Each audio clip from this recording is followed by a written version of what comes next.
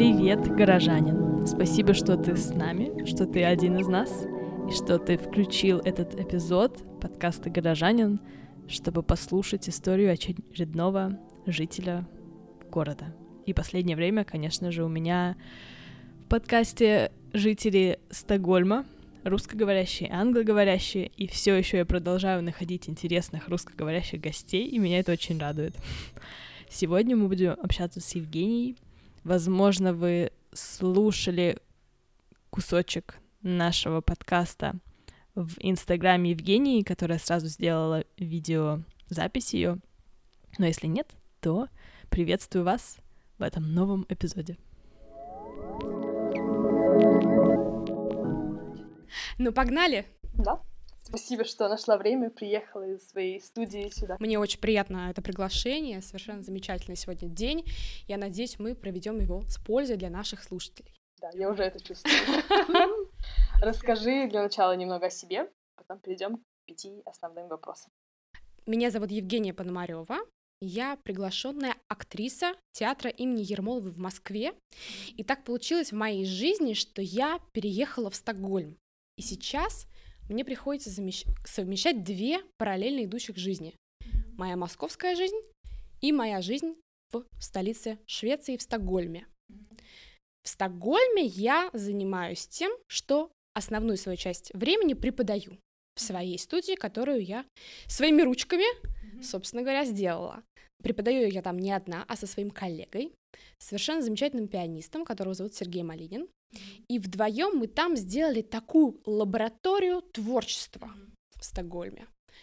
И мы очень рады давать наши знания другим людям, разных совершенно возрастов, начиная с детей и заканчивая людьми среднего возраста, которые находятся в процессе поиска себя, процесса поиска культуры в себе, которым вдруг захотелось петь, играть на музыкальных инструментах, да, хорошо разговаривать, четко произносить слова, артикулировать и так далее. Какие-то танцевальные проекты, какие-то концерты. Это все мы делаем своими руками в русском сообществе в Швеции. Именно русское сообщество. В основном, да. Ты знаешь, когда мы приехали, мы, конечно, были готовы начать работать прежде всего с шведскоязычной аудиторией, но так получилось, что о том, что я приехала в Стокгольм, узнало очень много человек сразу. И как-то так русские, знаешь, сразу начали атаковать со всех сторон, и давайте что-то делать, и в итоге я начала преподавать. Очень много. То есть каждый день я работаю в своей студии, у меня ненормированный рабочий график, я работаю без выходных. Но я обожаю свою профессию. И быстро такой дополнительный вопрос, почему именно Стокгольм? Сюда я переезжала по причинам любви. Да, по причинам любви и к городу, и к человеку. Причина такая. Романтическая. Вообще, я когда приехала в Стокгольм, я была влюблена в город. То есть Стокгольм — это мое сердце, правда. То есть я влюблена в этот город, и я всегда говорю, что Стокгольм — один из самых красивых городов мира. Это факт.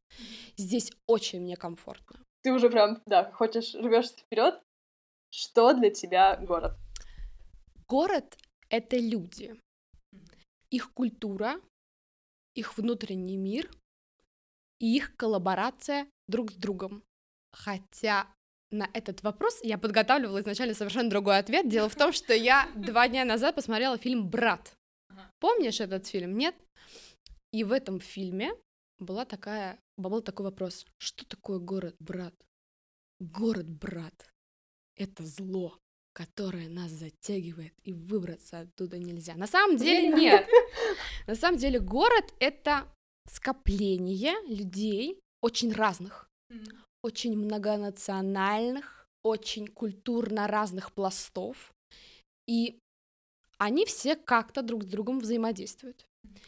Я сейчас не буду затрагивать тему иммигрантов в Стокгольме по причинам моего глубокого уважения ко всем людям всех национальностей. Я уважаю, принимаю всех людей с огромной любовью, потому что моя профессия — это давать знания и любовь сквозь мои знания. Все, чему я учу на уроках, это любить себя и любить других. Сквозь музыку, сквозь искусство, да, становиться лучше. Поэтому моя профессия, она очень мудрая. Поэтому город — это люди, и люди должны друг друга очень любить, чтобы в этом городе мирно существовать. Ты начала уже рассказывать, поэтому, наверное, тебе открою следующий вопрос. Так. Что ты для города? И это может быть с профессиональной точки зрения и с личной. Я только часть этого маленького мира. Крошечная песчинка в этом мире, которая со всей своей силой внутренней будет стараться сделать этот мир, этот город немножечко лучше, немножечко добрее, чем он был до этого. Мне кажется, что это задача каждого человека — стать лучше и сделать этот мир умнее, мудрее, добрее, радостней. И, конечно, у каждого человека это будет выражаться совершенно по-разному. Кто-то будет нас учить через медицину, кто-то в качестве врача, хирурга будет спасать и дарить добро другим людям, да, сквозь операции по спасению жизни. Пожарный будет спасать животных с горящего дома, да, и дарить добро таким образом. А вот моя профессия педагогическая, она на данный момент педагогическая, да, так как я сейчас застряла, так сказать, в Стокгольме, никуда отсюда выехать не могу, она заставляет меня делать людей лучше сквозь их правильное понимание вещей. О музыке, об искусстве, о театре и так далее. Насколько ты быстро поняла, что именно это твое направление? Искусство, музыка, театр. В самом раннем возрасте. Да, моя мама отдала меня в музыкальную школу, когда мне было 7 лет, и с тех пор я никогда из музыки не вылезала, и музыка — моя жизнь, театр, который я люблю, навсегда в моем сердце, благодаря моим прекрасным учителям, у которых я училась еще в Москве, в прекрасном, уникальном институте ГИТИС, который я окончила, мастерская Дмитрия Бертмана, знамя которой я с большой благодарностью и любовью несу в Стокгольме, потому что мой мастер Дмитрий Бертман в Стокгольме в оперном театре королевском делал спектакли, и они были в репертуаре нашего уже с вами королевского оперного театра в Швеции. Следующий вопрос задам. Он немножко в бок уходит, и он про искусственное освещение. Да, это странный вопрос. Да, сейчас я могу объяснить. Озвучивай, пожалуйста, целиком. И могу объяснить, предысторию рассказать.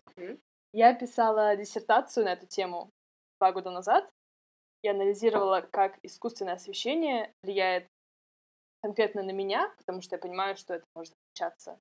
Я ходила по городам, по разным городам, тогда это еще было возможно, и создавала карты психогеографические, видео, чтобы потом я шла без пункта назначения, просто шла, называется дрейф. Это Дрейфовать. Вот. Да, дрейфовать. Ага. Вот, неприятно, когда люди знают, как Да? можно объяснять вот это вот, ну вот идти без пункта назначения, да, это странно. Ходила и потом анализировала уже после прогулки, почему я пошла туда, а не сюда, как я себя чувствовала, именно в зависимости от света. Потому что ходила я ночью. Основная моя работа была в Венеции. Сидела 3 прогулки там. Это прям по Бродскому ты ходила. Да, по набережной неисцелимых. Да, как он ходил по этим улочкам ночным. Бродский Иосиф. Нами всеми. Любимый, кстати говоря, иммигрант, да, которому когда-то пришлось во время советской власти и во время гонений уехать, эмигрировать в США, где его приняли с распростертыми объятиями. Он так тоже делал. Потом на Нобелевскую премию вышел, который ему дали в Стокгольме. Какой интересный факт ты втыкнула. Да, ходила, анализировала, и сейчас продолжаю анализировать, но уже через других, потому что я поняла, что я примерно разложила по полочкам свое представление о том, как на меня влияет искусственный свет. И я поняла, что на других он может влиять по-другому. Поэтому вопрос к тебе такой. Как на тебя, на твои эмоции, поведение в городе, чувства влияет искусственное освещение, когда ты гуляешь по ночным улицам города? У меня такая профессия интересная. Я в дипломе, у меня написано, что я актриса музыкального театра. Мой рабочий день начинается в 7 вечера, когда начинается спектакль. Да?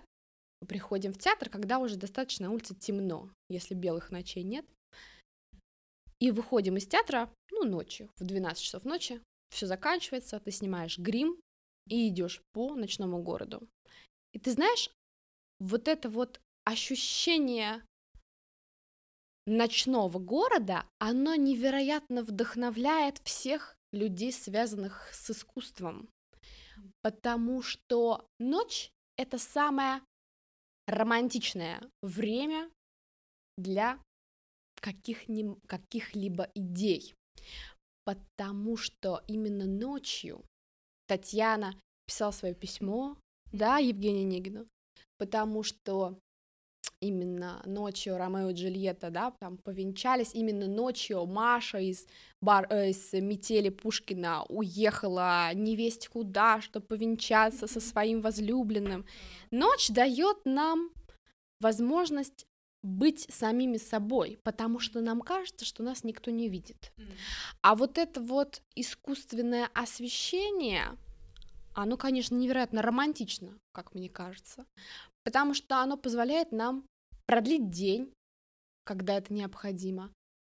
А когда нам не хочется его продлевать, мы просто закрываем шторы, ложимся спать, и его уже нет. Это сложный вопрос, как искусственное освещение влияет на человека. На тебя прям лично. На человека очень сложный такой вопрос, правда.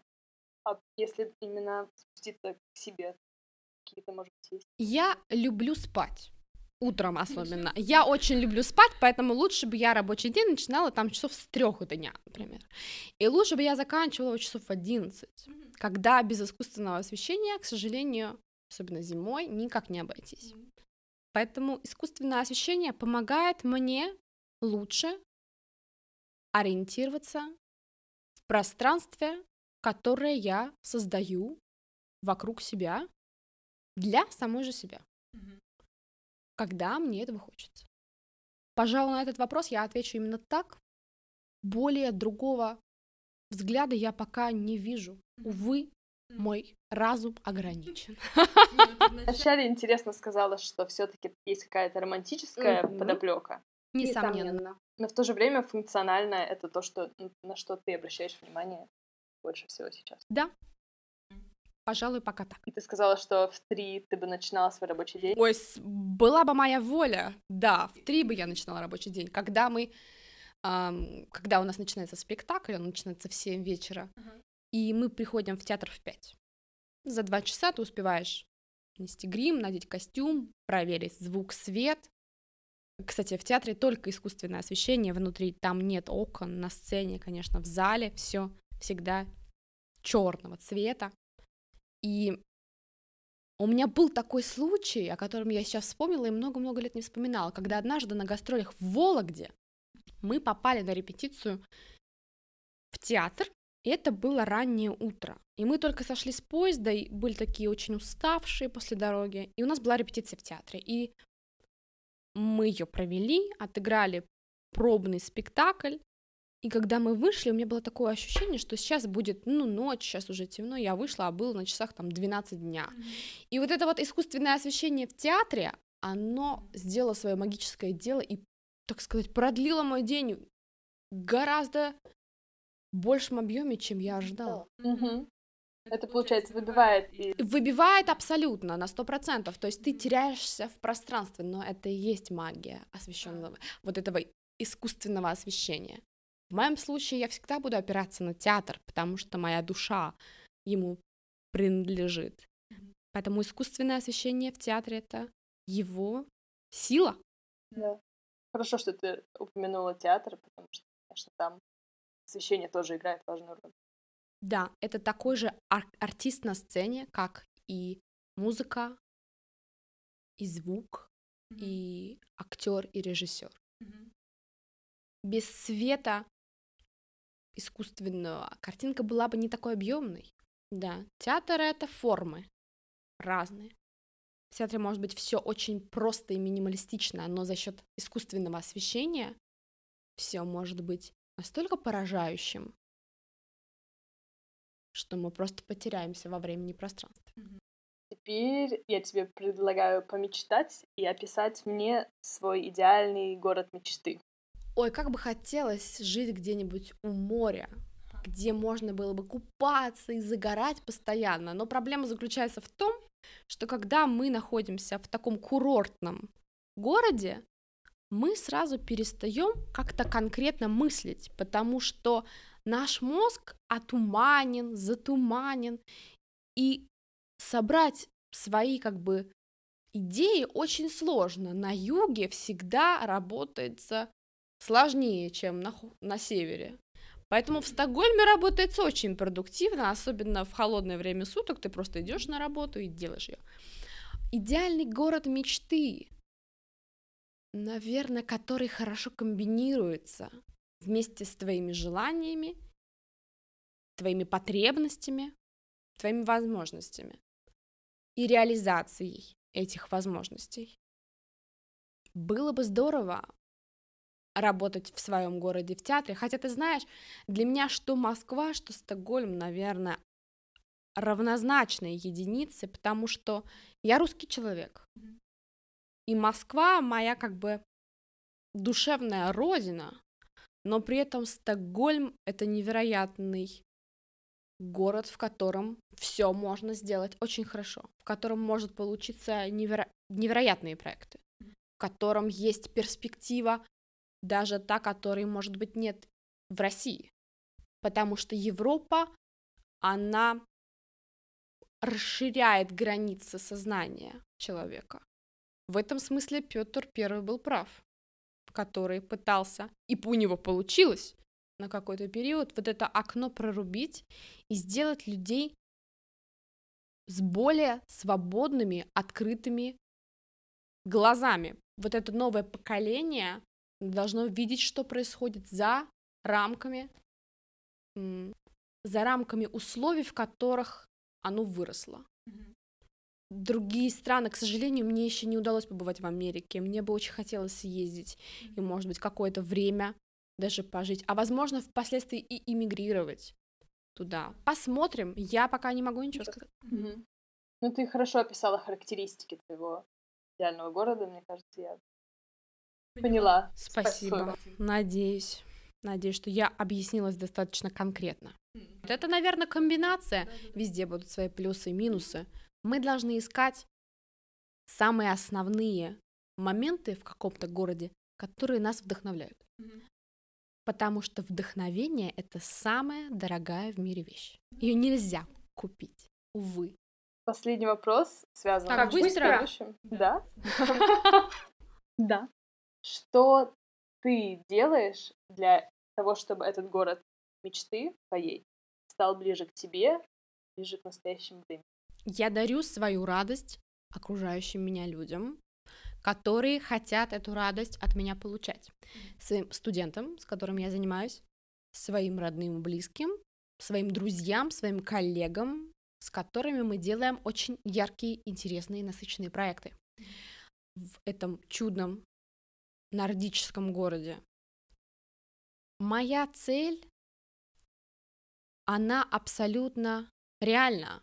Сделать этот город еще более культурным, еще более духовно ценным. В духовном смысле я не имею в виду религию. В духовном смысле я имею в виду богатство вдохновения и эмоций, которые мы вместе другими можем пережить. Есть ли что-то еще, что ты делаешь, возможно, что другие люди могли бы взять на заметку, делать, если их образ идеального города совпадает? Занимайтесь только любимым делом, занимайтесь той профессией, которая приносит вам удовольствие и любовь.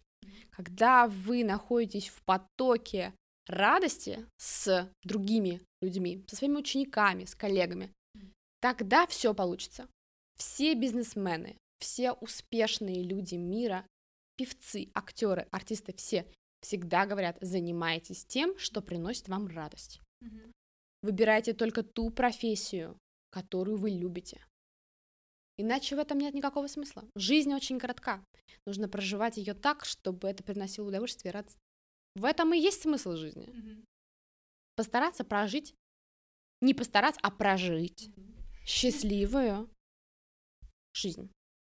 Расскажи немного, может быть, о своих проектах на будущее. Хорошо. Нет, я очень коротко скажу. С моими студентами в Стокгольме мы даем концерты каждый сезон. На эти концерты может попасть кто угодно. То есть, да, вы можете просто написать мне, что договориться о пригласительном билете, и с удовольствием я вам его напишу, и вы придете на этот концерт. Мы даем разные концерты каждый сезон. У меня есть такая задача. Весной мы давали джазовый концерт в Стокгольме, он был просто восхитительным.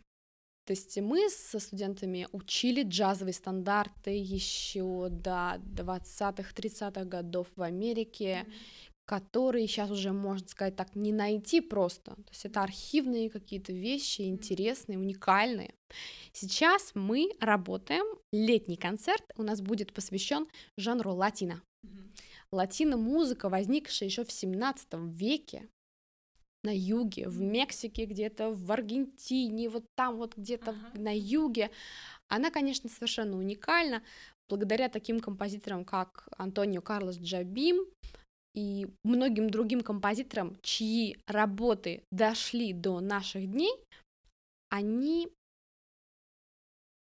могут быть доступны современному слушателю. И вот это вот латино, жаркие танцы, жаркие ритмы, это то, над чем мы сейчас работаем и трудимся, познавая что-то новое и всегда находясь в процессе изучения чего-то уникального и интересного. Жанров в музыке, в искусстве невероятное количество.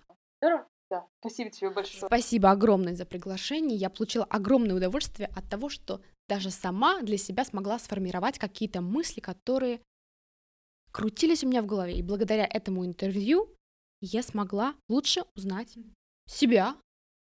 А я увидела другую точку зрения на город. Спасибо за приглашение. И спасибо тебе, дорогой горожанин, что был с нами, слушал и тоже формировал для себя, наверное, какие-то новые мысли. До новых встреч. Пока.